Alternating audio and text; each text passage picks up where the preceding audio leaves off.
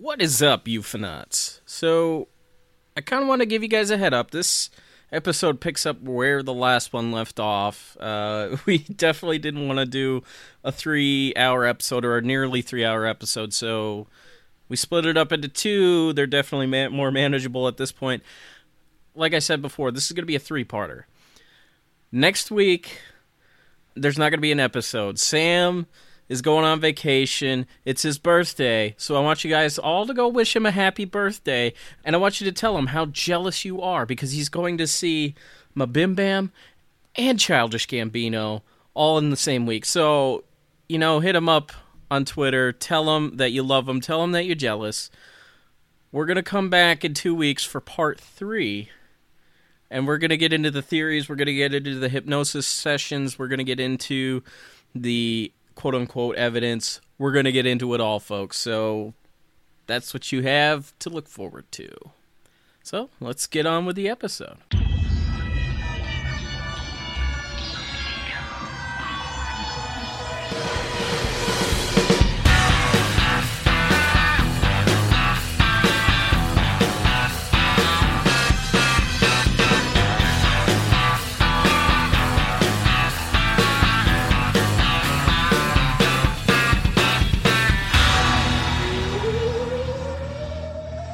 The most intense sighting for Ed comes on January 12th, 1988.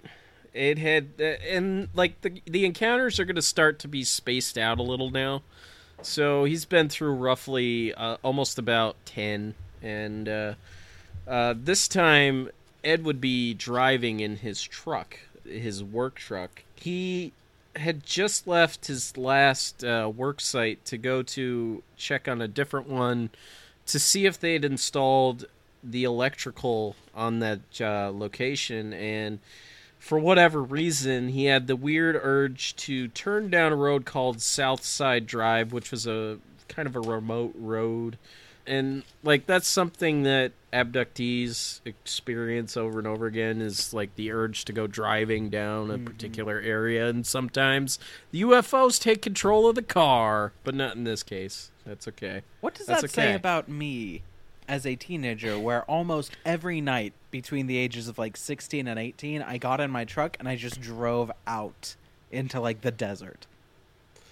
Wait, did you have searching for something, Sam? But the question is, Sam, did you have a couch with you every time that was eventually going to get burned? A lot of times there was a couch that was going to get burned. I would like to say I did not burn the couches. I am not an arsonist. There are arsonists among us, though, and we must be vigilant.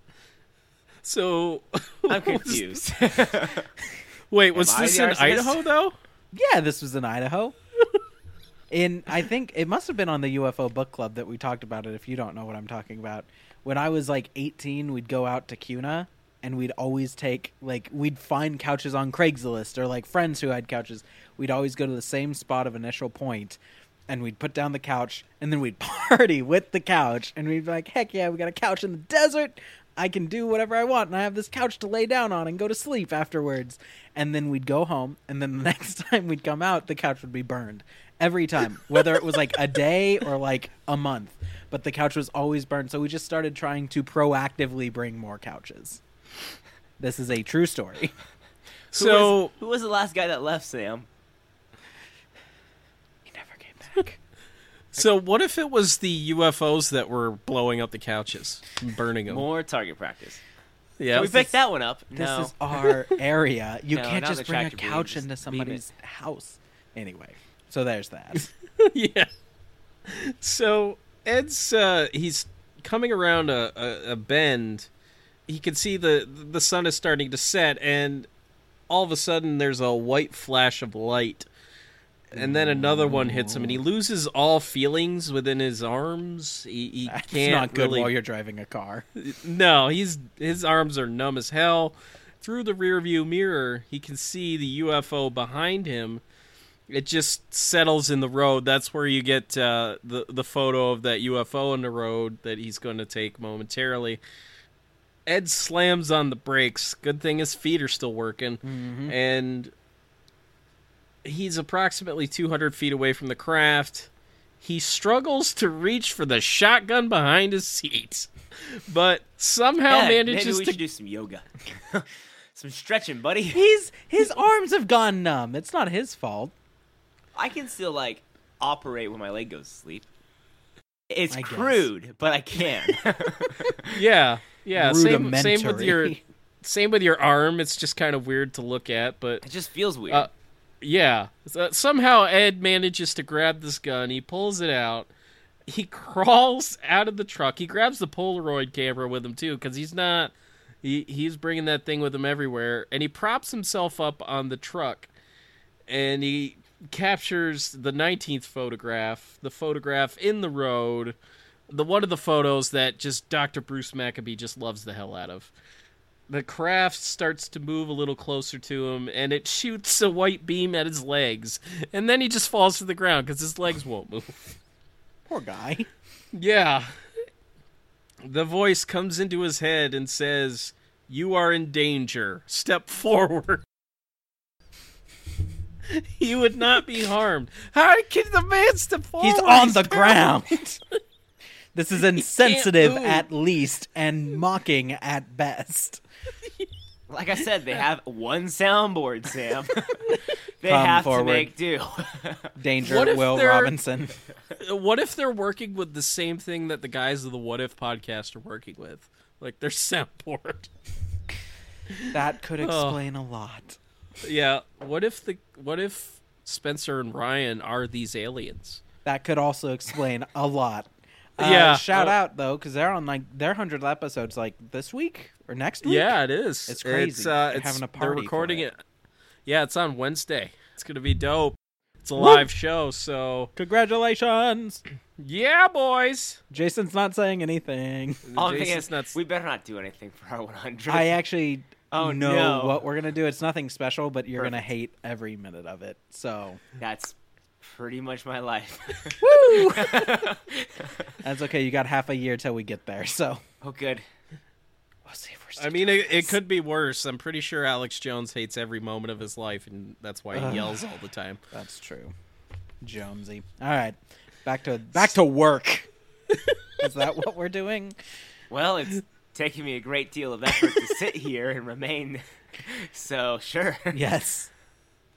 The UFO starts to shoot the blue beam of light, and every time it does, it deposits an alien wearing boxy armor on the ground.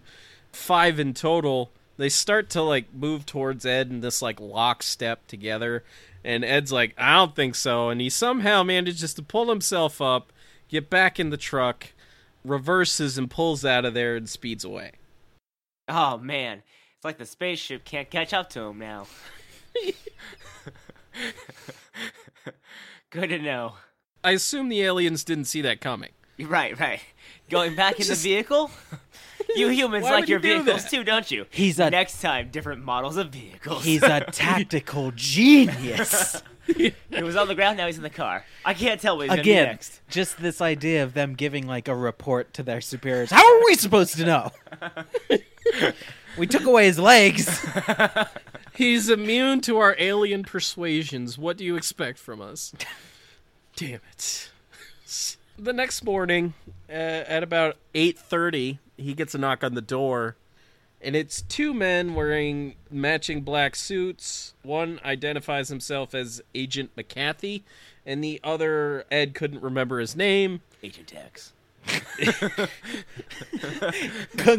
Surprise, it's me. Ed Walters, here, interviewing you, Ed Walters. Do you know about Ed Walters? He's a hell of a guy. He is. They claim to be from the Air Force Special Security Services, and they demand that he hands over all his photos and his negatives. And Ed lies to them and Wait, says... Polaroids have negatives? No, he didn't have negatives, which was weird. Actually, I think maybe MUFON had made negatives of the photos for some reason, but Interesting. still don't know how they would know that. But Ed basically lied to him and said that he had given them to the Miami Herald, these men claim that they would be back if he was lying, but the problem is that Ed was lying and they didn't come back. Ed got real lucky. Is that what happened? They forgot his address. It was on a sticky note, flew out the window. Just a saga of incompetency. It just goes on, and it's like one of those like almost Mad Lib build your own adventure books where it's like, oh, I said this witty thing. Clearly, they'll still take me to page 82 to figure out what's next. Yeah. Wait, Mad Libs exactly. and Choose Your It's Own like Adventure? both. That It's is a like revolutionary concept. Give me an adjective, then turn to page 84. Ed tries a few I'm different pretty approaches sure that's just when writing your own novel at that point. it really is like the. It's But, like a puzzle phrase. That's what it is. There you Yeah. go. I mean, like, if Ed was a better writer, this would make a hell of a novel, but, unfortunately, it's more of a diary-style kind of thing. Well, but, and if it wasn't true, it would be a novel. But like, yeah, if it's it's true. true, Well, it can't be a novel. we're getting to the truth here. We're getting to the truth. Jason looks skeptical. So it's a He novel. does. So- Ed tries different approaches at times when the UFOs show up. He at one point he puts on a positive attitude and goes out to his truck. You can hear the hum in his head. At a certain point, he just gets kind of frustrated because he's waiting forever for these aliens to show up, even though he can hear the hum. He's standing out by his truck, and eventually he just yells at the aliens. And this one UFO shows up that's different than the previous ones. It's red in color, and it's like a classic saucer shape with a dome on top. Ed's kind of second-guessing himself Ed's because like, he hey, wants who's to... this new guy? Yeah. Wait a second. Are you one of He's them second- real ones? Yeah. You actually know what you're Friend or doing? Yeah, you would think so, but not no. And Ed kind of just wants to hide underneath his truck again, but It's a weird approach. he fights the urge. He's standing there and yelling at the UFO, and then another one shows up. It winks into existence, which is a phrase that he uses often for these UFOs. They wink in and out, so Because they're quick. yeah, or they, multi-dimensional. they're Or a ultra-terrestrial for figment sure. of our imaginations. I'm surprised that throughout all of these, like what sighting are we on? Like 12 already? A dozen in? Ish? Yeah. Something like that? Yeah, we're about there. Yep. Why hasn't he bought better cameras? We'll get to that. He's, Okay. We'll he's get to doing a that. great job. No, he's not. We have over 40 photos. Or no, we have 40 photos, exactly. That's a little weird, isn't it? He's taking good pictures. Look at that picture. I'm showing him photos 14. Photo 14, that's a good photo. Like, it's 1987 in the middle of the night. I think these are fine photographs. I mean, I'm sure, but like he's still shooting on the same camera. If I was being visited by aliens constantly, I'd be like, I gotta get a better Do you camera. know for how this. much cameras cost? Obviously, he's a man with a pool. He can buy a camera. He's super cool. Everyone likes him. He could just ask for a camera. Someone Yeah, would just give he's him very one. prolific in the community. All right, you're right. He is for he sure. He can get a camera. Okay, that's all I'm saying. Eventually, these UFOs just they're done with Ed and they fly off. Ed's being cranky. They don't want to deal with him.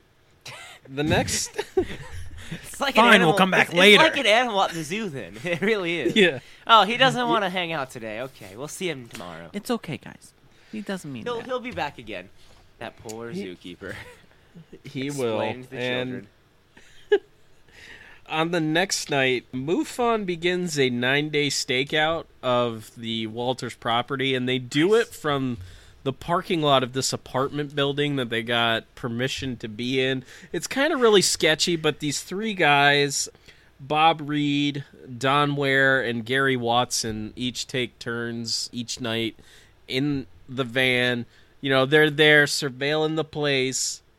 Realistically, they're going to get nothing here. The closest they come is on the 21st. Ed is walking out to the van to give Bob, who's on duty at the time, a quote-unquote personal item. I have no clue what it was, but he's giving it to Bob so that he can give it to Don, who is, I believe Don might be the state director for MUFON. As he's walking on this path, he starts to hear the hum. They've got walkie-talkies, and he radios into Bob, telling him to get out, get his camera ready, because the UFO is showing up. And Bob looks up into the sky, and he sees what is clearly a plane coming down. Oh, no. And, Ed's insisting. He's like, no, it's not. It's the UFO. Ed can see the UFO.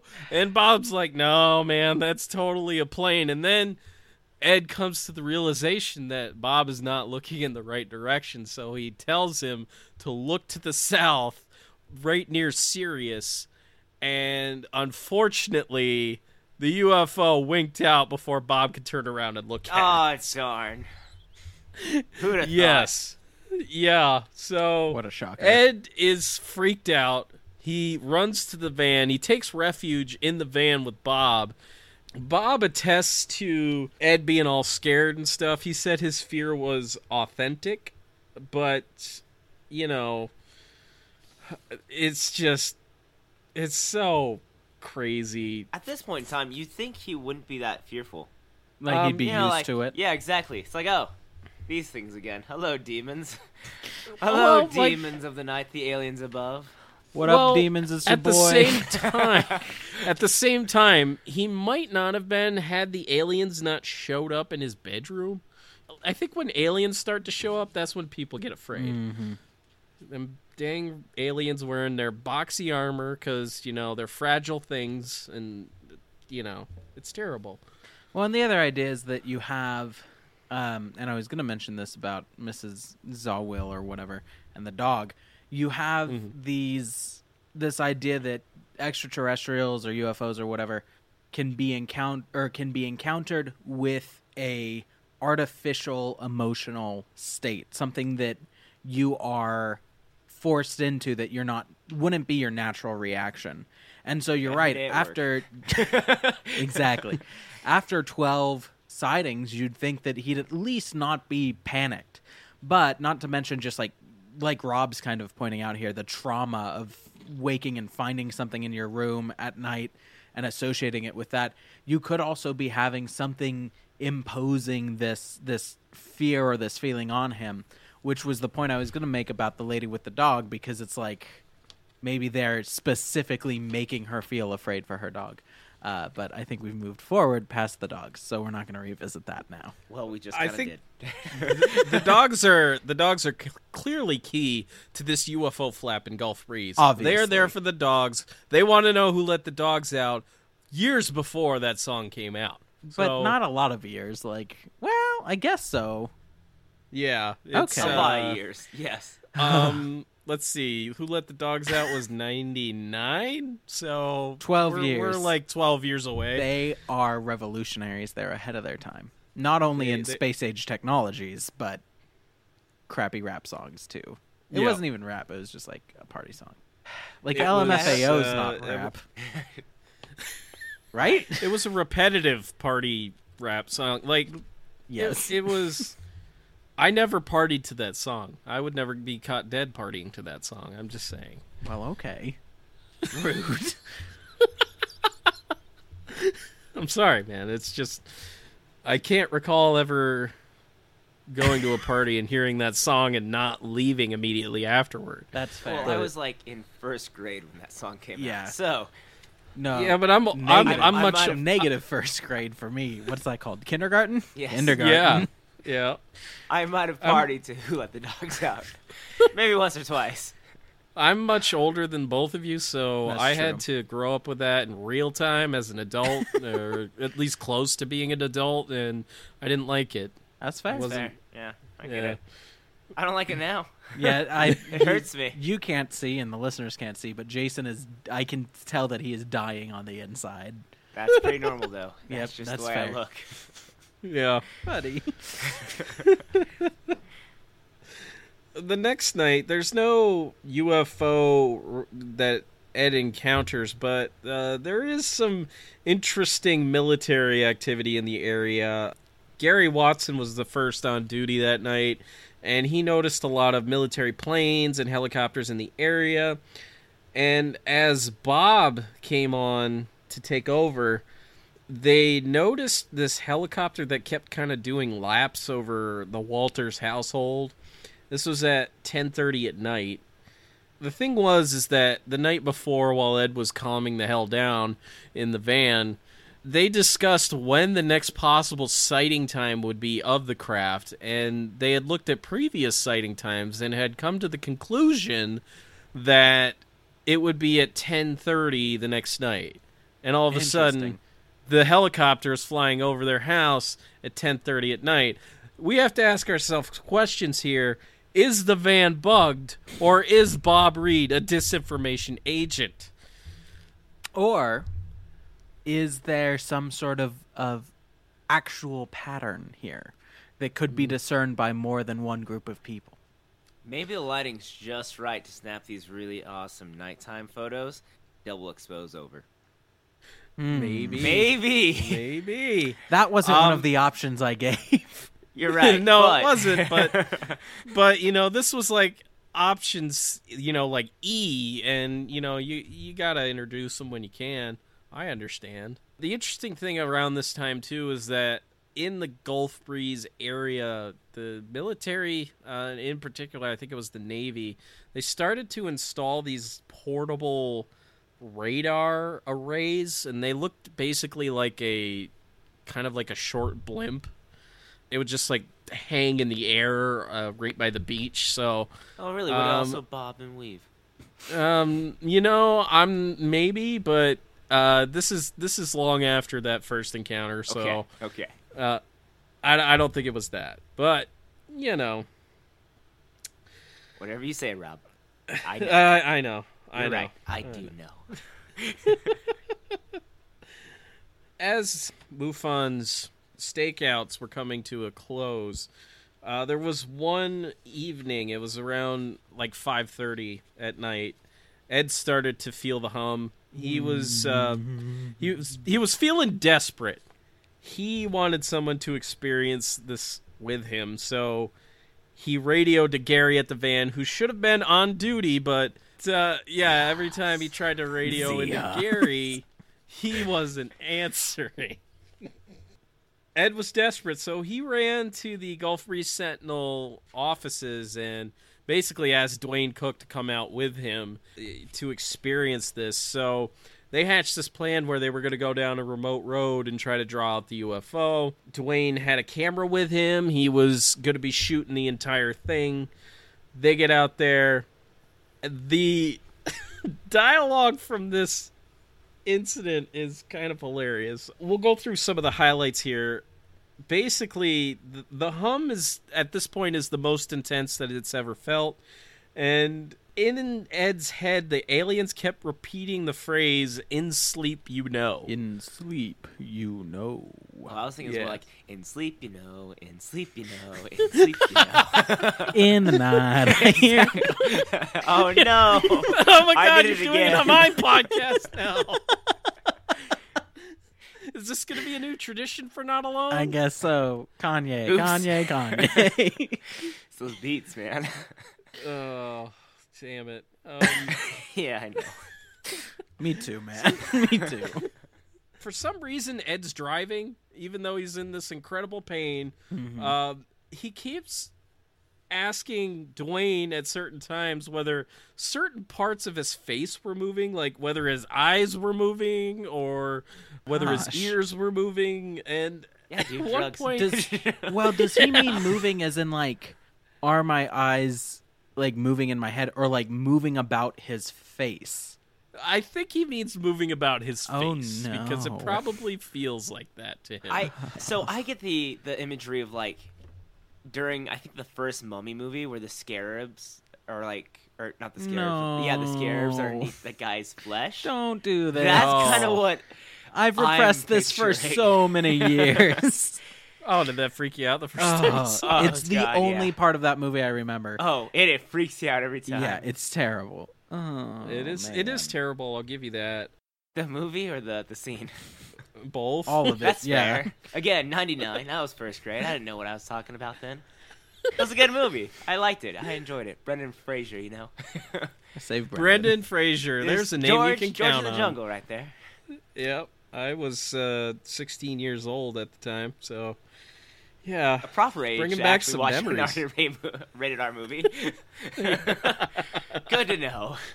Yeah, and at a certain point, he asked Dwayne if he was actually driving too fast, which he wasn't. He was actually driving slower than he thought, a lot slower.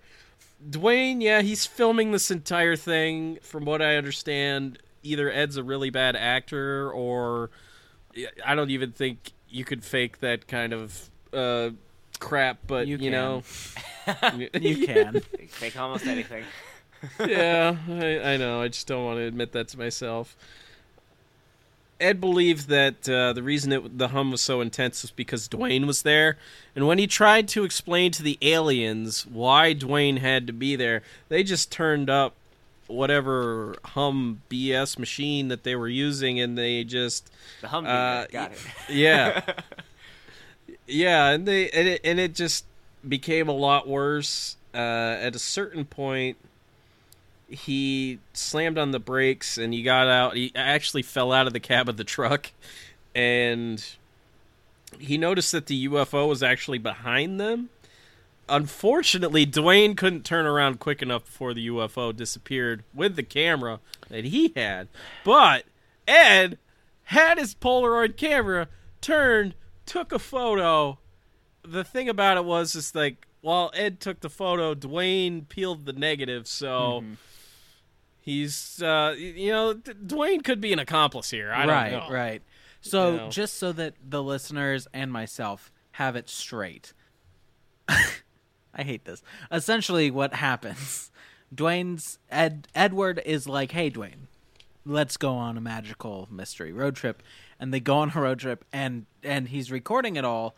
And for no reason that Dwayne can tell, Ed starts screaming and talking about his face moving. But he's not experiencing anything. And then Ed says, look, there it is. Turns around and misses it. But then they both he peels the film, and that's his confirmation. But he's not hearing the hum or feeling any adverse effects. Dwayne, right? Right. Okay. It's only Ed. So, yeah, you have that going on. Oh, this is just so goddamn crazy. But yeah. They drive back to Ed's house, and Dwayne reveals the secret that his secretary and another staff member of the Sentinel actually followed them there. They'd driven there with their lights off, which I'm just going to say, don't do that, people. That's dangerous. If you're staking somebody out, don't do that. You're going to get in an accident. They were on the opposite side of a set of trees, so they didn't actually see the dang UFO. All they saw was this strange glow that appeared out of nowhere, and it just came through the trees, and then it disappeared. So I'm just going to say it, the staff of the Sentinel, they're useless here. Just useless. More incompetence. There's incompetence from the aliens. There's incompetence from everybody else in this dang encounter. What the hell is going on? Just one person would be nice. One person that's not Ed Walters. That's all I want. One person that isn't Francis Walters. That's to be true honest. as well. Yeah. Yeah. There were physical traces that were starting to be detected around the property of the Walters house. Well, not necessarily their property, but the school property, and they ended up having it tested. They checked for radiation, which I know Jason loves when they check for radiation when it comes to UFOs. Just like, why, man? They didn't find... I just don't get it. I just don't get it. Radiation's bad. Why would you want it on a spacecraft or being emanated from a spacecraft that is your life source, essentially? Not all radiation's bad. There's natural radiation around us at all times. Yeah, we're just naturally protected from it. Yeah. My wife just... No, Light is radiation. I want to say this to Jason. I'm sorry. My wife just had a procedure done wherein they were trying to figure out if it was her gallbladder that's been causing her issues, and they literally injected her with radioactive material. Yeah. To figure it out. Radiation doesn't have to be bad. Like, why are we even caring about it? Because theoretically, if there's a nuclear fusion or whatever nuclear drive on this ship, it's going to leave some sort of a trace, or even any other like exotic energy source theoretically may leave a trace. Do our nuclear-powered submarines leave a trace? I have no idea. I would think so. You guys they talk use about water. Yes, thank you, Sam. I mean, they use like water with nuclear-powered things, right, to kind of stabilize it or something. I don't know exactly how that works. We're still talking about a nuclear-powered craft of some sort that is holding a metal shell. Let me give you a fictional equivalent, kind of. Okay, because the Martian, the movie The Martian. Yes. How did they power their ship to get there? It was nuclear powered. Okay. They ended up burying the radioactive isotope like on the planet. Yeah, that's just the waste product. Yeah. Of using nuclear fusion. Because we haven't actually invested time or energy into making a cleaner nuclear fusion, which is definitely doable. Do you think the aliens have time on their hands for that? Because, I would hope so by this point. I would assume they would. Mainly because the only reason why we don't is because nuclear power kind of went bad. Sorry, found my answer. Yes, they do. You can, theoretically, a faint trace can be left by the radiation from the sub's onboard nuclear power plant. This is in Popular Mechanics.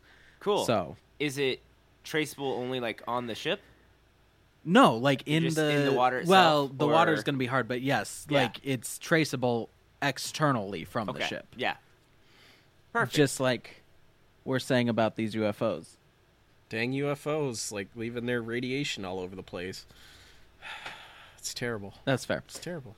All right. Also, they have like the soil tested because basically what they find is these 10-foot diameter perfect circle areas that are of scorched grass almost. Does that meet up with the sizing that we've been talking about? For Ed, it does. Okay. Like I said, he downsized these things later. It wasn't a 60-foot diameter object. It was more like, I want to say, the largest part was about 20 to 30 feet. Okay. And at the smaller end, it was 10, so it kind of matches up. That makes more sense. J. Allen Hynek's Center for UFO Studies had the soil analyzed, but there were no abnormalities detected of any kind, so it's just a perfect circle of burnt grass. So, as you have from time to time, I guess. Naturally occurring. Perfect circle. Well, I mean, like, funguses can do that. True. So, yeah. I mean, there are definitely naturally occurring dead patches of grass. True. Yeah. Yeah, I mean, when they talked about the Delphos ring on Astonishing Legends, I'm pretty sure Cogswell was all about the fungus ring. So, fairy rings, if I can remind you all, fairy rings that are dangerous to enter because of their connection to folklore. To fairies? Yes. Is it fairies? Well, to the ultra-terrestrials with which we share this planet, yes. The fungus. The portal. Got it. He's dropping some Jacques Vallée right now. Passport to Magonia. Yeah. What? Oh, yeah. What? So, all right. I don't understand what's going on. I know you don't. I hardly do. The most fun part here is this sighting that he has on the 26th, which Ed's in his shower and he's praying that the aliens are just done with him. He's over this crap. And Francis runs in to tell him that the aliens have showed up. That's just sad. Perfect. It is sad. So great. Yeah, Ed is pissed off. He grabs a towel, wraps it around himself, goes out into his backyard, and starts yelling at the aliens. Can't get him a decent shower, yeah. And the best part of this is that Francis takes a picture of him in the towel yelling at the UFO. Nice. You can see the UFO in the background. He's yelling at it. It's fantastic. February 7th, this is where the aliens would turn to Francis. And Francis was heading outside to feed Crystal. And the dog was upset. She thought she was just hungry, and when she laid down the food, she looked up and the UFO was there, and then it shot the blue beam down at her. Boom. So she's running around trying to avoid the blue beam, and she's yelling to Ed. And her daughter Laura is like sitting at the kitchen table, and she nonchalantly yells to Ed that Mom wants him. Like, I don't think she realized what was going on.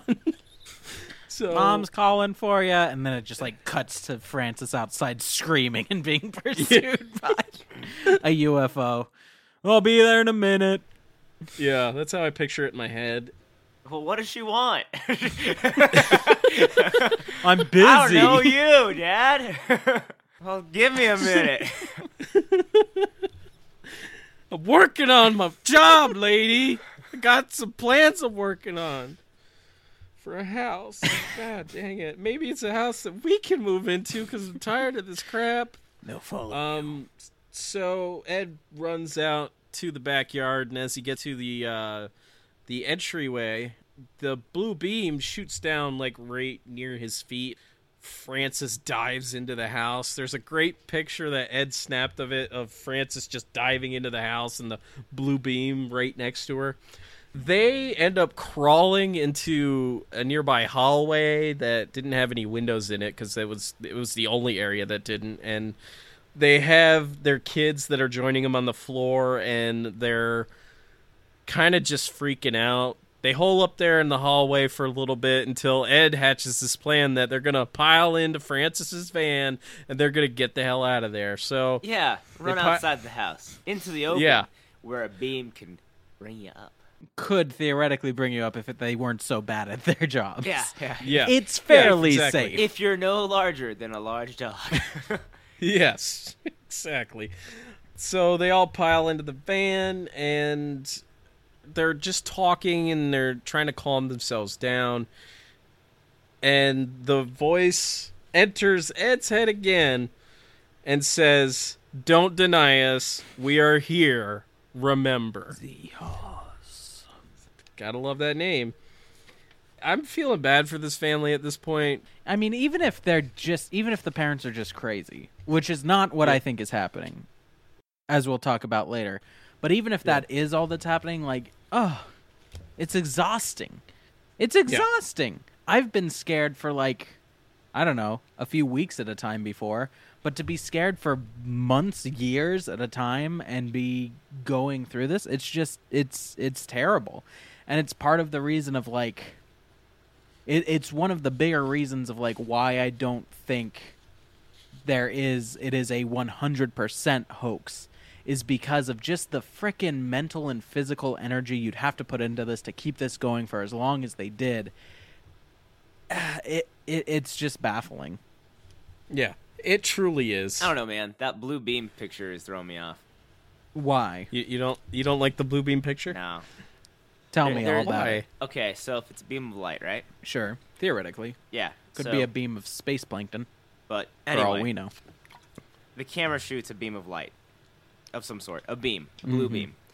We don't have any light reflecting onto Francis whatsoever on her arm where the beam should be. So the lighting isn't being produced by a beam, which is what's throwing me off. I don't know about this blue light situation over here. That's all I'm saying. That's fair. Understandable, and I don't know how blue beams operate on UFOs, but That's if this fair. if this is any indication, then go back to the drawing board. We've clearly located some problems with your design because you can't even lift. That's not the way you can't light's lift up a working. 41-year-old man. You just can't do Yeah. it. Yep, Okay. crying shame. Just Anyway. terrible. Anti-gravitrons, that's what they are. That's why it doesn't reflect, because it's not light at all. It's light reflecting off of the anti-gravitron. But for us to see it, it's reflecting light. So that reflected light will hit other surfaces as well, which But it's we'll not then emitting see. light. It's reflecting light. Anyway, I can believe anything. Rob, why don't you pick up where you left off there before I rambled on about light? Yeah, no problem. No problem. The local TV station, which is WEAR TV, it's an ABC affiliate that's still up and running down in Gulf Breeze. They contact the Sentinel. They want to do a documentary on Ed's encounters and stuff like that. Mr. X's encounters, so they start working on that. Bud Hopkins rolls into town like the dang celebrity that he is. You know, he really is inconsequential to the story, so I really don't know why they had him write an overblown, drawn-out introduction to the book, but that's fine. The introduction serves as a character witness more than anything else. Yeah, So. I agree. And then MUFON decides that they want definitive evidence. So they give Ed a special camera. It's called a Nimslo 3D camera. And man, 3D? Yeah. That sounds fancy. If you look at pictures of it, it basically has like 4 lenses on it. Dang. Which is supposed to make it impossible to double expose a picture. So what they do is they take test photos with it, and then they put a wax seal around the camera so that if Ed breaks into it, they would know. So Right, can't be tampered with. There you go. yeah, they put this on Ed's shoulders, and Ed's not happy about it. He's got this pressure on top of all this pressure that the aliens are putting on him. The Men in Black are visiting him. Well, I don't really see what the big deal would be if it's just a normal camera that he's usually using. I agree, but you know what? It's Yeah. Ed Walters. And You're right. I mean, in fact, it sounds like the upgrade I've been asking for. Yeah. Ed also underwent 2 polygraph examinations. They were administered by a man named Harvey McLaughlin Jr. They were rigorous as hell. He put Ed through hell, doing an intense pre-screening test and then 2 polygraph examinations. His conclusions, quote, "With the information that is available to this examiner at this time, it is felt that Mr. Walters truly believes that the photographs and personal sightings he has described are true and factual to the best of his ability." So he passed with flying colors. MUFON gets Dr. Bruce Maccabee involved in. I've mentioned him a few times now. Dr. Bruce Maccabee is an optical physicist, formerly employed by the U.S. Navy. He's a UFO researcher to boot. In late February, he examines the photos. Like, he is there from like sunup to sundown, looking at these things, taking test photos in the his front yard and stuff, taking measurements. He would come to the conclusion that these photos were not double exposed either, and I really wonder about his credibility here because like these photos they're amazing looking photos, but if they hinge on this case being authentic, I just don't see it. And like I feel like the photos, because of how good they are, how good they look, they overshadowed this entire thing. Right. And it overshadows the fact that people are seeing UFOs left and right in Gulf Breeze. They're reporting them to the Sentinel, to MUFON, and all that stuff. So the dang photos, they're just apparently authentic through and through. Right. Well, and it is. It's like even if they end up not being authentic, and we have a lot of good reasons to think that they're not, it doesn't necessarily mean that everything is a lie. Like, even if Ed Walters himself is lying, which, again, is not necessarily what I think is happening, it doesn't discount the other hundreds of sightings in this area at this time, only except to say that potentially it can, and especially if we're publicizing these things in a newspaper, can lead to people to have their own little confirmation bias going on, and if they believe that the aliens are around, they're going to see the aliens around. Which I'm sure Jason was about to say. February was kind of a quiet month for the most part for them. Trying to figure out that new camera is why. Yeah, they I'm got sure that that's pressure. the problem. Yeah. Just trying to figure out how it works. Yeah. Yeah. Like, they didn't give him an instruction manual. It's just, don't break into this camera. Don't mess with it. Just take photos with it. And also, you can't fake the photos. Yeah, don't fake the photos. Dwayne Cook asks Ed and Francis if they want to meet with a guy who has apparently seen UFOs in the area. This guy's name is Carl, and they would call him Carl the Canadian because of his accent. Well, that's not offensive. Yeah, exactly. Yeah, you know that comment you made about Ed earlier? Yeah, You might be correct. I think I probably am.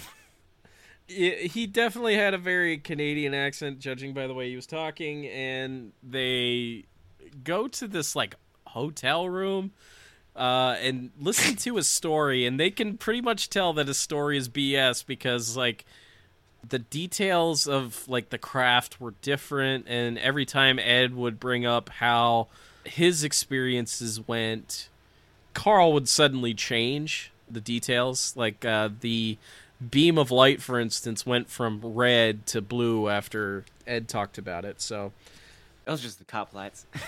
yeah, Well, they finally responded to the call.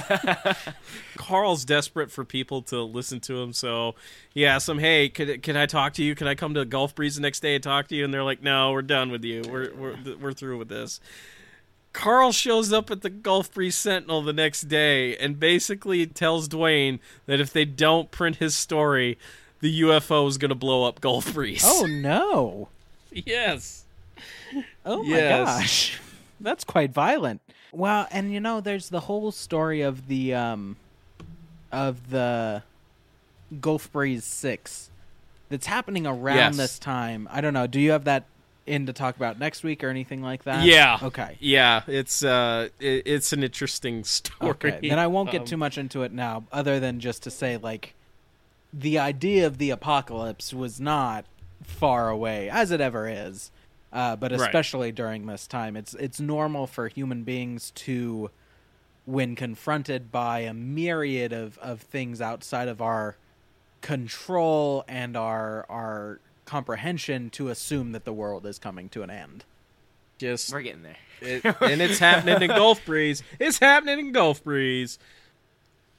Ed and Francis were feeling desperate with this Nimslow camera. They ended up going to an area called South Shoreline Park, or actually it's called Shoreline Park South. I don't know why I wrote it like that, but It's okay. maybe just because it seemed confusing. And they were staking it out. Apparently back in 1986, this woman named Jane, which is a pseudonym, took a picture of the UFO in the area. They were thinking, maybe we'll have better luck there. On February 26th, they got the camera. They're ready to photograph a UFO, and wouldn't you know, a UFO showed up. But You don't say. yes, but it was not the UFO. It was a different UFO. This UFO was shaped like a torpedo.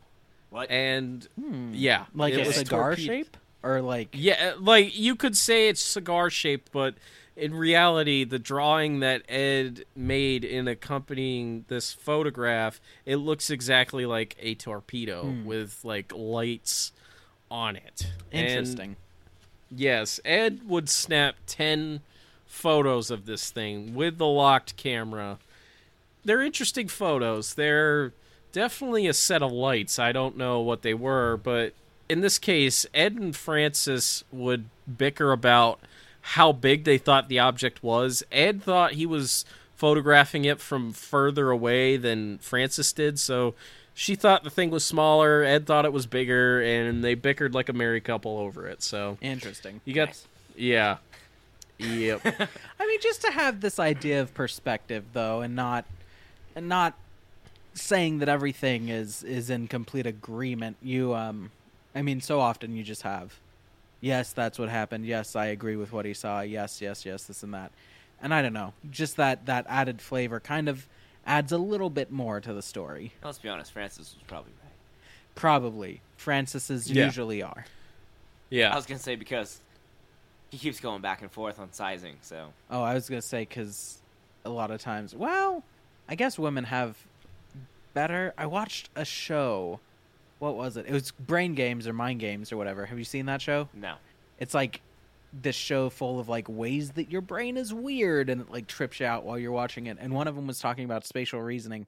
And I think it actually came out that men were better at spatial reasoning through testing. So in that case, as much as I hate to say this, I'm going to side with Ed. So all right, so yeah, that makes Based sense. on History science. was like, hunter gatherer kind of information, I guess. Could be. Sure. Yeah. That makes more sense. Why not? The interesting thing about this sighting is that The night that they were going to meet Carl the Canadian, they ended up seeing this group of lights in around the same area that they assumed to be like the landing lights of a plane. I don't know where that plane would have been landing because it's not like there was an airport right there, but Right. they kind of just like dismissed it as, oh, these are, airplane lights, whatever. And it turns out that they're the same lights that they captured in the photograph. So, interesting. Airplane. Yeah. So, a very torpedo-like airplane, according to Ed. But this was the object that they did in fact get a picture of with the Nimslo, or was that a different one? Yeah. Yeah. That's that particular object. It wasn't the same UFO that Ed had been seeing all over the place, the really poorly stacked one. No, and that photo is especially when juxtaposed against his other quote unquote work, it's disappointing to say the very least. I mean, you get a sense of a oval, but really you can only tell what it is based on the reflections of light off of it. And yeah, it's very easy to not to see 100%, but to see that it can and most likely is be an airplane. But that's not what the people thought it was. No, that's not what they thought it was at all. And a week after this incident, a press conference would be called at the Coast Photo Service in Gulf Breeze, and MUFON would open up the camera and they would develop the film right there. Ed and Francis kept vigil at I think it was like a McDonald's or something like that, just sipping on coffee for an hour and a half before MUFON personnel just burst in there, all ecstatic about the photos that Ed had captured. They dubbed this thing the Mothership. They thought it was pretty big too, like Ed. So, it's just more strikes against Francis, and I'm that's not cool. No, it's not cool. To if there's one thing being married for 3 years has taught me, it's that you have to be in your wife's corner. It looks like an airplane. You have to agree. It does look like an airplane. Thank you, Jason. You have to agree on these things. Now, the other thing of this, though, is that I would love to work at Coast Photo Service when, unbeknownst to me, for whatever reason, a press conference occurs, and they're like, develop this photo in front of my very eyes, my good man. Oh, yeah. Yeah. And then to then be in the restaurant and a group of nerds bursts in, you found the mothership. It's just, it would have been a very exciting time to be alive. It's like how, did either of you see The Disaster Artist? No, not yet. No, not yet. That movie is Come on, amazing. Sam, you saw it, so I have. I know. It's amazing, and I think it's at one point, I think it's Adam Scott, like it starts out with them interviewing actors and directors about The Room, not necessarily who were involved in it, but just like about the idea of the movie The Room anyway. And I think it's Adam Scott who says, like, if I had a time machine, the first place I would go would be back to that set because I just want to know what it was like. And that's exactly how I feel. I would love to just spend time with them, not even just to know what they saw or if it was true or not, but just to like feel this energy of like, we're so close to proving it and we're just about there and you saw the mothership even though it's just a freaking airplane. But it must have been amazing. For sure. Later that night, everybody's all on this high. WEAR TV airs their documentary. They call it The Sightings. Everybody's on cloud nine. Jason's going to be a little bit happier because Ed purchases I just read that. another camera. Yeah. And this is a Polaroid Sun 600, which is a little different than his Polaroid camera in that you don't have to peel a film. It just spits out a photo, and whatever's on, it's on it. It's really, it's a lot harder to double expose. How we imagine you Polaroids. can't. Yeah. Cool. Yeah, that's the generation. This is the generation of Polaroid that Outkast was singing about. So yeah, interesting. I got that reference. And now here we are, so many years later. That would have been a great addition to the music video if Ed Walters was there, taking a picture, shaking it. If Ed Walters UFO. if Ed Walters hadn't disappeared completely, he's just shaking that Polaroid picture, UFOs showing up all over the place on it. It would have been great. something to see. The people around Gulf Breeze were... It took them a while to figure out that Ed Walters was the Ed that was bringing these photos to the Sentinel, but they were starting to get wind, and like they were, kids at school were even bugging his children about it. What Ed did during this time is that under the guidance of Dr. Bruce Maccabee, he created what they called a stereo camera. So you basically mount two Polaroid cameras on a piece of wood, stabilize it on a tripod, and you basically taking two pictures at once. So I don't think they know what the word stereo means. No. Well, this is like an Ed's term. He called it a self-referencing stereo camera system. SRS. So, Ed's an inventor now. He's come full circle here. He's going to get two pictures of these UFOs at once, and, it's going to be definitive proof. He does get some pretty good photos with this camera. Definitely lending a little more credence that something legit's happening here. Most of them came from Shoreline Park South, so they pretty much moved their activities over there. At one point, Ed decided that he wanted to get a bunch of people together to take pictures of this UFO in the park, and it hasn't gone well from the start. Every time he's tried to do this, but had somebody else there. He gets Dwayne and a couple other staff members from the paper. He gets Buddy Pollock and his wife Brenda, who is on the town council, and this guy named Peter Newman, who is a local TV anchor. They go to the park. Ed had been getting the hum that day, and he's like, I'm going to draw out the aliens. They're going to come, and we're going to take pictures of it. Everybody's going to see it. They stick around a while. Nothing happens. They get the bright idea that if they go away, the other people, and Frances is sticking around because she's been privy to this stuff before. They trust her, or at least they're okay with being around her. Yeah, the aliens cool with Frances, not with everybody else. So everybody else, they seem to be a little shy and really just sucky at being aliens. That's, I don't know. That is what it is. But everybody, they drive to, I want to say it's McDonald's because it's now the hot spot. McDonald's is the hot spot. And a lot of interesting things happen at McDonald's. They do. They really do. The sights that you can see at a McDonald's they stick with you for a long time. They secretly drive back again. They've got their headlights out because safety last again. And apparently the aliens are dumb because they fall for it.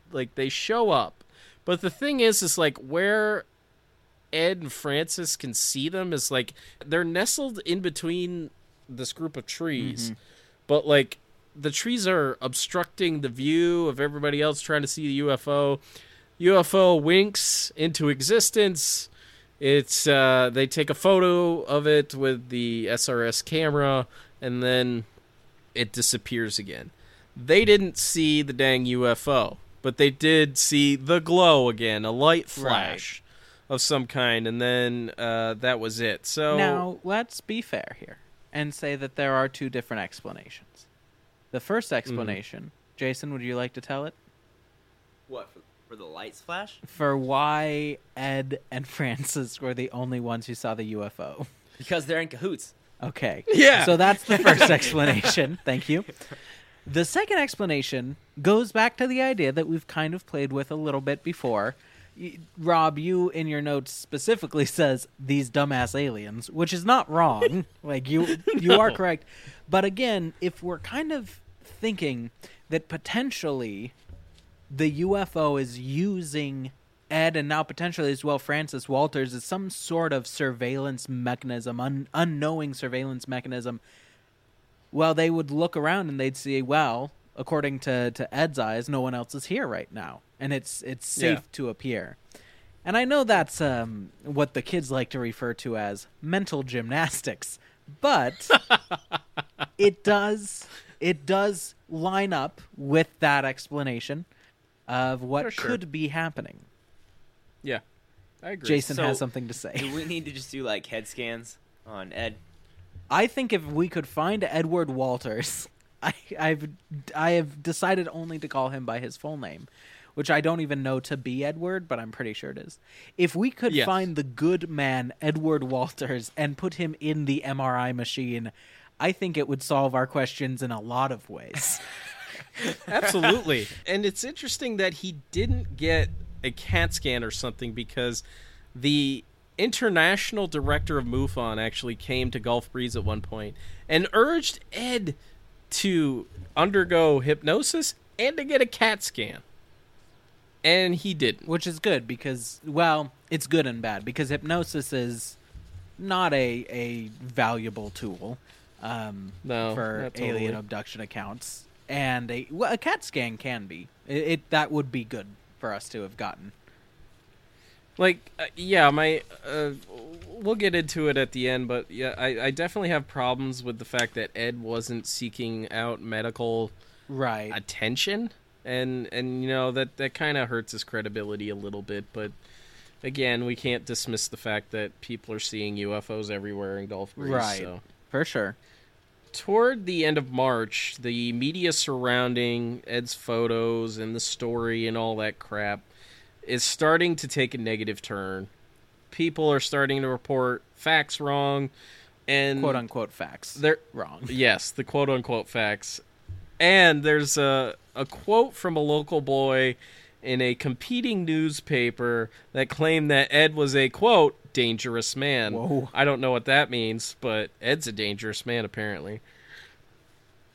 Ed himself claimed that this boy, he doesn't name him in the book. I believe some have called this boy out to be Tommy Smith, who his dad was on like the town council or something like that, and apparently he was prone to undesirable behavior, was kicked out of Ed's house for it, because Ed kind of hosted like teenagers at his house, like they played games and stuff like that. There's this one game called the People Stack where basically they would just like teenagers would be stacking themselves on top of each other, and it's weird, and I don't even want to get into it. Like a dog So I guess. yeah, kind but of more like yeah. human Jenga style. Yeah, You kind roll of. out of there. Yeah. Slide out carefully. And they all go down. Don't Yeah. knock Jackie off from above you. Ooh. And Yeah, from this, but, like- for this game, we're gonna need 90 teenagers. Go find us 90 Yeah. teens and bring them back to the home of Edward Walters, the well-known and respectable businessman, with a pool. Yeah, exactly. that And everyone like likes. it's definitely Just got way it's not going to creepier. go over well. Yeah, it is Yeah. creepy. That's what I'm trying to say. Yeah. Ed would also start to get some hate mail Nice. directed at him. They We get would that actually sometimes. people distributing flyers, and in the second book there's actually an example of this. I will read what's on it. It says, do you know Edward Walters?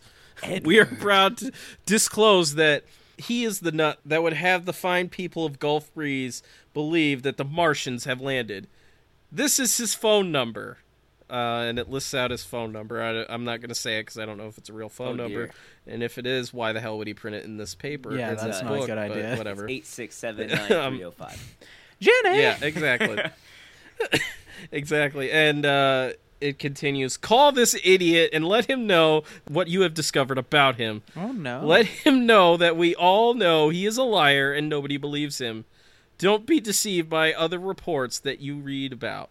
The Sentinel newspaper is making up the stories to sell papers. Many of our sources report how often this UFO nut can be seen drunk at the local bars, and we are now investigating his devil worship meetings that include other UFO witnesses. Do you want all this type of element in town? Let us all speak up against Ed Walters and tell him and anybody else who supports him to stuff it. Here's the thing. They're Yep. not wrong. Sounds like a party. Sounds like a rational response after years That's exciting. of this happening. Yeah. Here's the one problem about that particular flyer, there's actually no bars in town that he could be seen at. Oh, so interesting. They're kind of wrong on that end. But the devil worshiping has to be correct. Right, of course. Yes. Oh yeah, yeah. We're far into satanic panic. So yeah, absolutely. We're now getting into April, and the sightings are. This whole thing is going to start to wind down. Every TV, radio, and newspaper outlet receives this 10-page report detailing how Ed's photos, and Jason, you're going to like this. Yes. Are you sure? Yes, they were a hoax, and the guy that came to this conclusion used weather pattern analysis to come to this conclusion. What you were talking about earlier. He had said that the November 11th photos were fake because apparently the clouds were moving in the wrong direction. He had to print a Neil retraction deGrasse in the Tyson crap over That's here. amazing. Yeah. He actually had to print. Yeah, he had to print a retraction in the paper the next day because he was wrong about that. But MUFON did do. I hate that. They did do some analysis of the weather patterns in the photos, and they basically came to the conclusion that there was no way that Ed could have snapped them off that quickly. Like there had to be some like significant time in between them. So that's kind of a strike against him. But we'll get into that in the next part of this. Like, and you're wondering why there needs to be a next part of this. This thing is like over almost 3 hours, but you know what? We'll make it work. Whatever. Ed and Francis they kept going to Shoreline Park South every night because they were bickering back and forth about that dang UFO. They photographed with the Nimslo camera. They're like, we got to go back. We got to get I was right. picture No, of this I thing." was right. No, I was right. Yeah. You know, let's go back there and go Exactly. take another photo of that picture. The problem is that they were both there, both seeing it with the same photo before. Why would it make any difference if they did the same thing again? They're just going to weaken their marriage even further. They need to focus on each other as much as they're focusing on this cylindrical UFO, and then maybe they'd be happy. Yep, You can find joy agree. even in the midst of years of harassment by aliens if you can just rely on each other. Yeah, absolutely. So, Can you, though? You're not married. You don't understand. Have you been visited by UFOs? Many, many times. Yes. All right. He's already suspicious. On the weekend of May 1st, Francis and Danny had gone to Nashville because Danny was part of the marching band, and they were competing in a national competition in Nashville. So it was just Ed and Laura home. And on the night of May 1st at around 11:30 p.m., he waited for Laura to go to bed. He was going to the park to confront these dang aliens.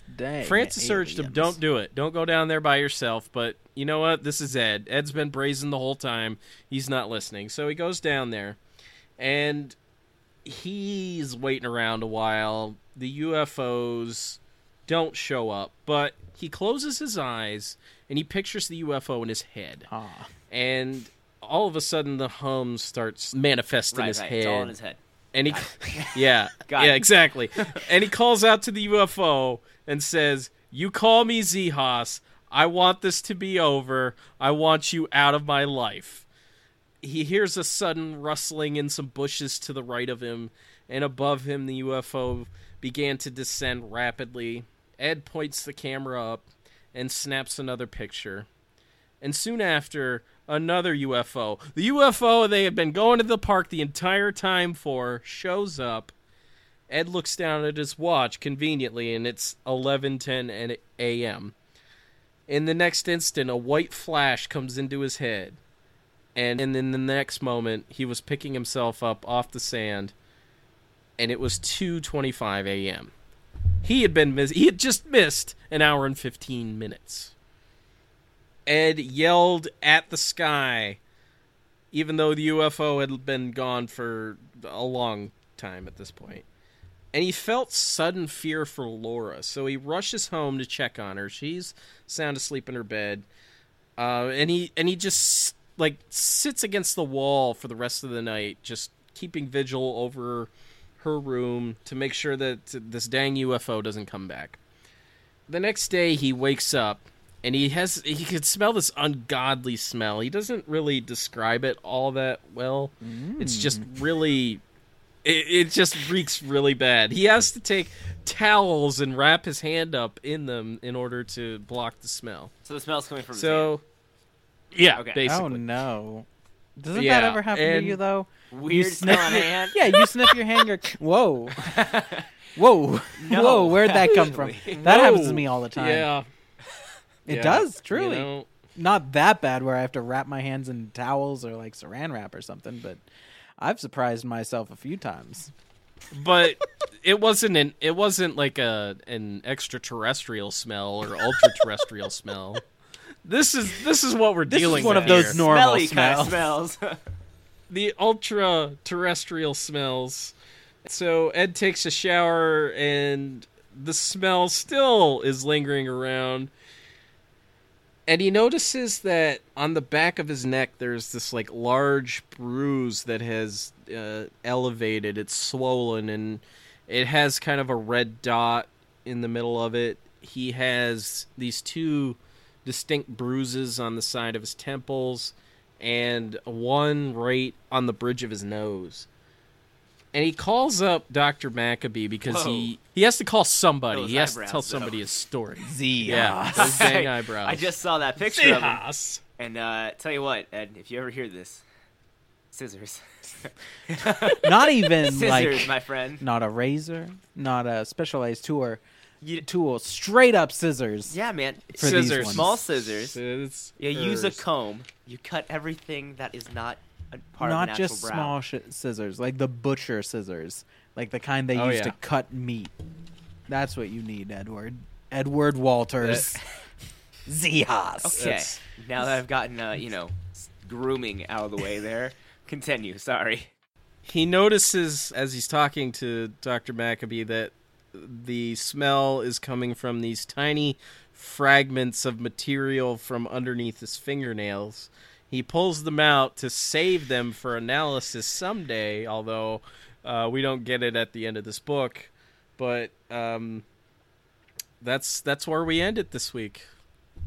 And then, you know Dang. what? Next Sweet week, Jesus. It's yeah, over. yeah, and then you know what? Next week it's going to be alien abductions, hypnosis, and The weird whole sleeping abilities. 10, It's going to be fun. 11. How many yards? The whole 9 yards? It's 9 yards. Why? Oh yeah, It's because no. You know what this is? It's the full Monty. It's the full Monty. It's- Tell me about the full 9 yards, though, really quick, it's Jason, because because- you know things like this. It's because on machine guns in World War, or not World War II, but in Vietnam, Yeah. on helicopters, the essentially the chain of bullets was 9 yards long. Wow. So you're going the whole 9 yards. I literally thought that it was like a football thing.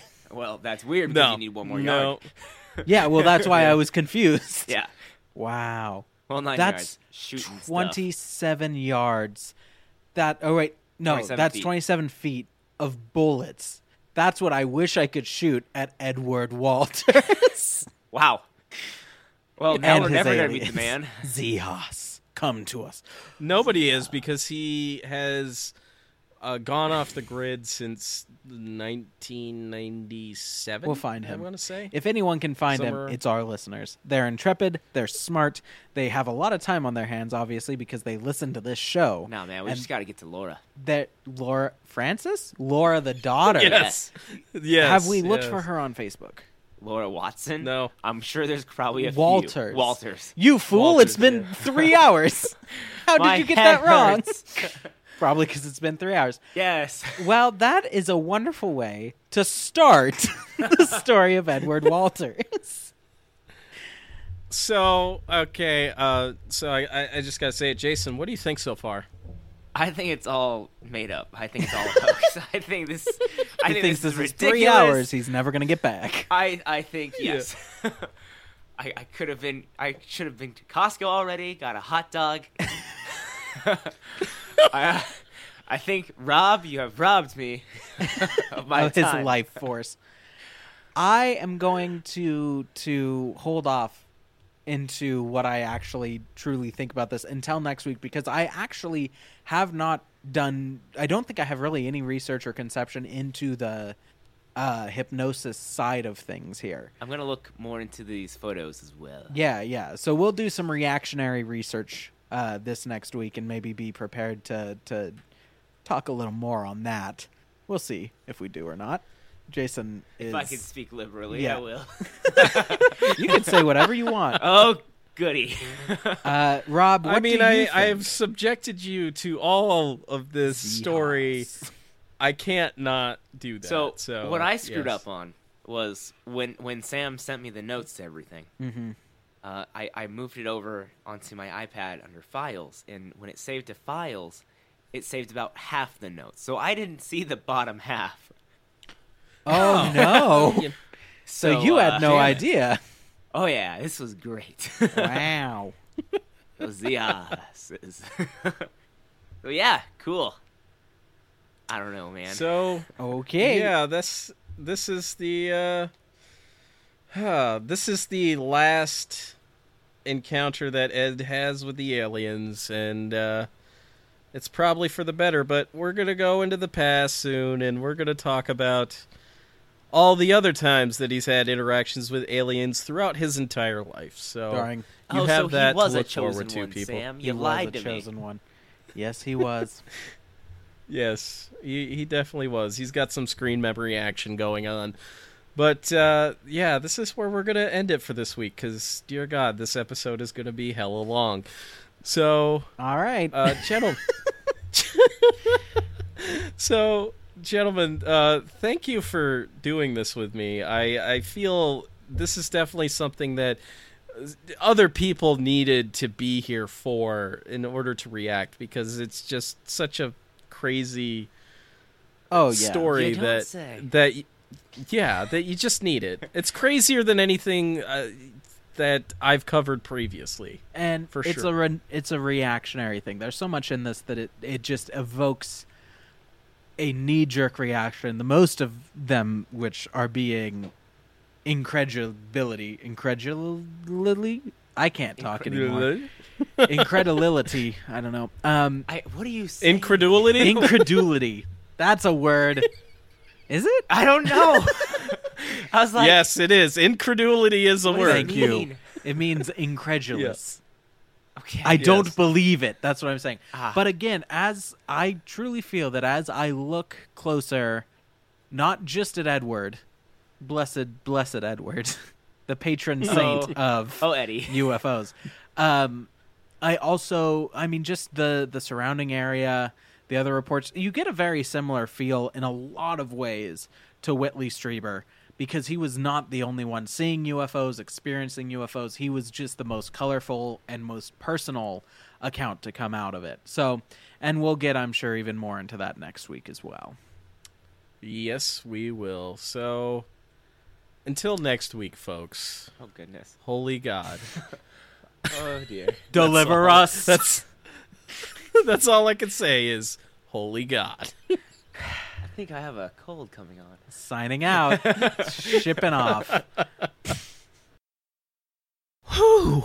Ed's story is interesting. That's the only thing that I have to say about it at this point. We're going to get into the theories and stuff, like I said, but this episode, these episodes are just, it's one crazy thing after another, after another, after another. And it's definitely going to wear on the case, but like I said, we're going to get into that in part 3. So if you want to connect with us, we're on the social medias, Facebook, Twitter, Instagram. Just search for us. We're out there. There's Facebook group, which is always fun, and we post a lot of awesome articles over there. Email, ourstrangeskies@gmail.com if you'd like to get into contact with me. The TeePublic store. I got to tell you guys, Desdemona came through again. She has designed merch for the Hardy Boys bullshit line that I said in the last mini-sode, with George Kowalczyk in the Bigfoots and UFOs and stuff. So I've got a link to it in my store on TeePublic. You can go over there to her store and get what kind of Hardy Boys bullshit is this merchandise. You need it. Hit it up. The link is in the show notes, so don't pass up on it, folks. It's a great design, and I love it so much.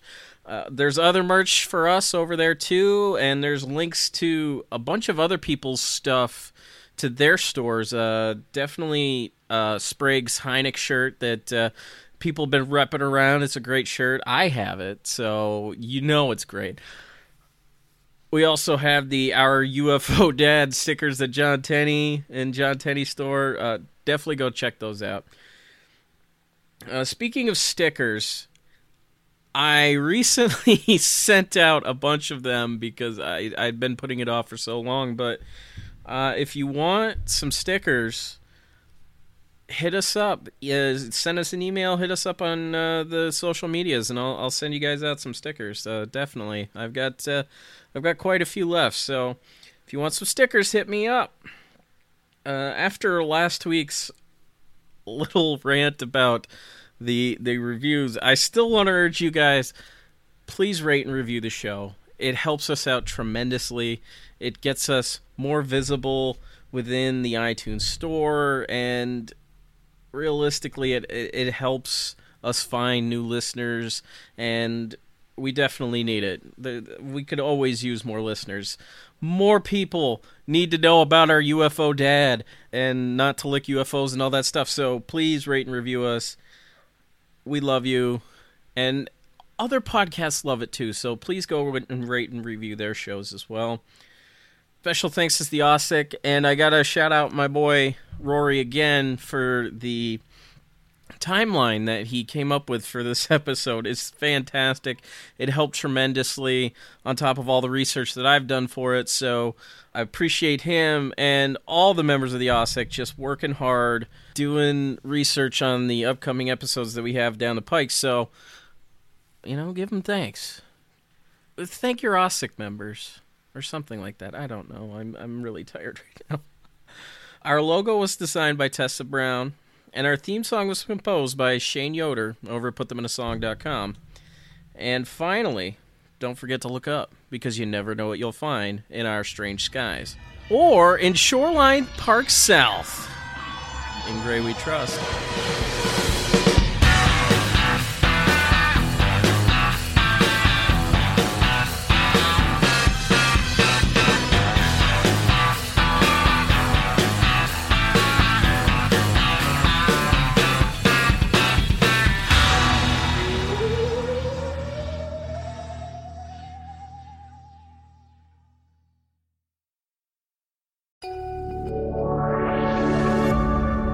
David Media.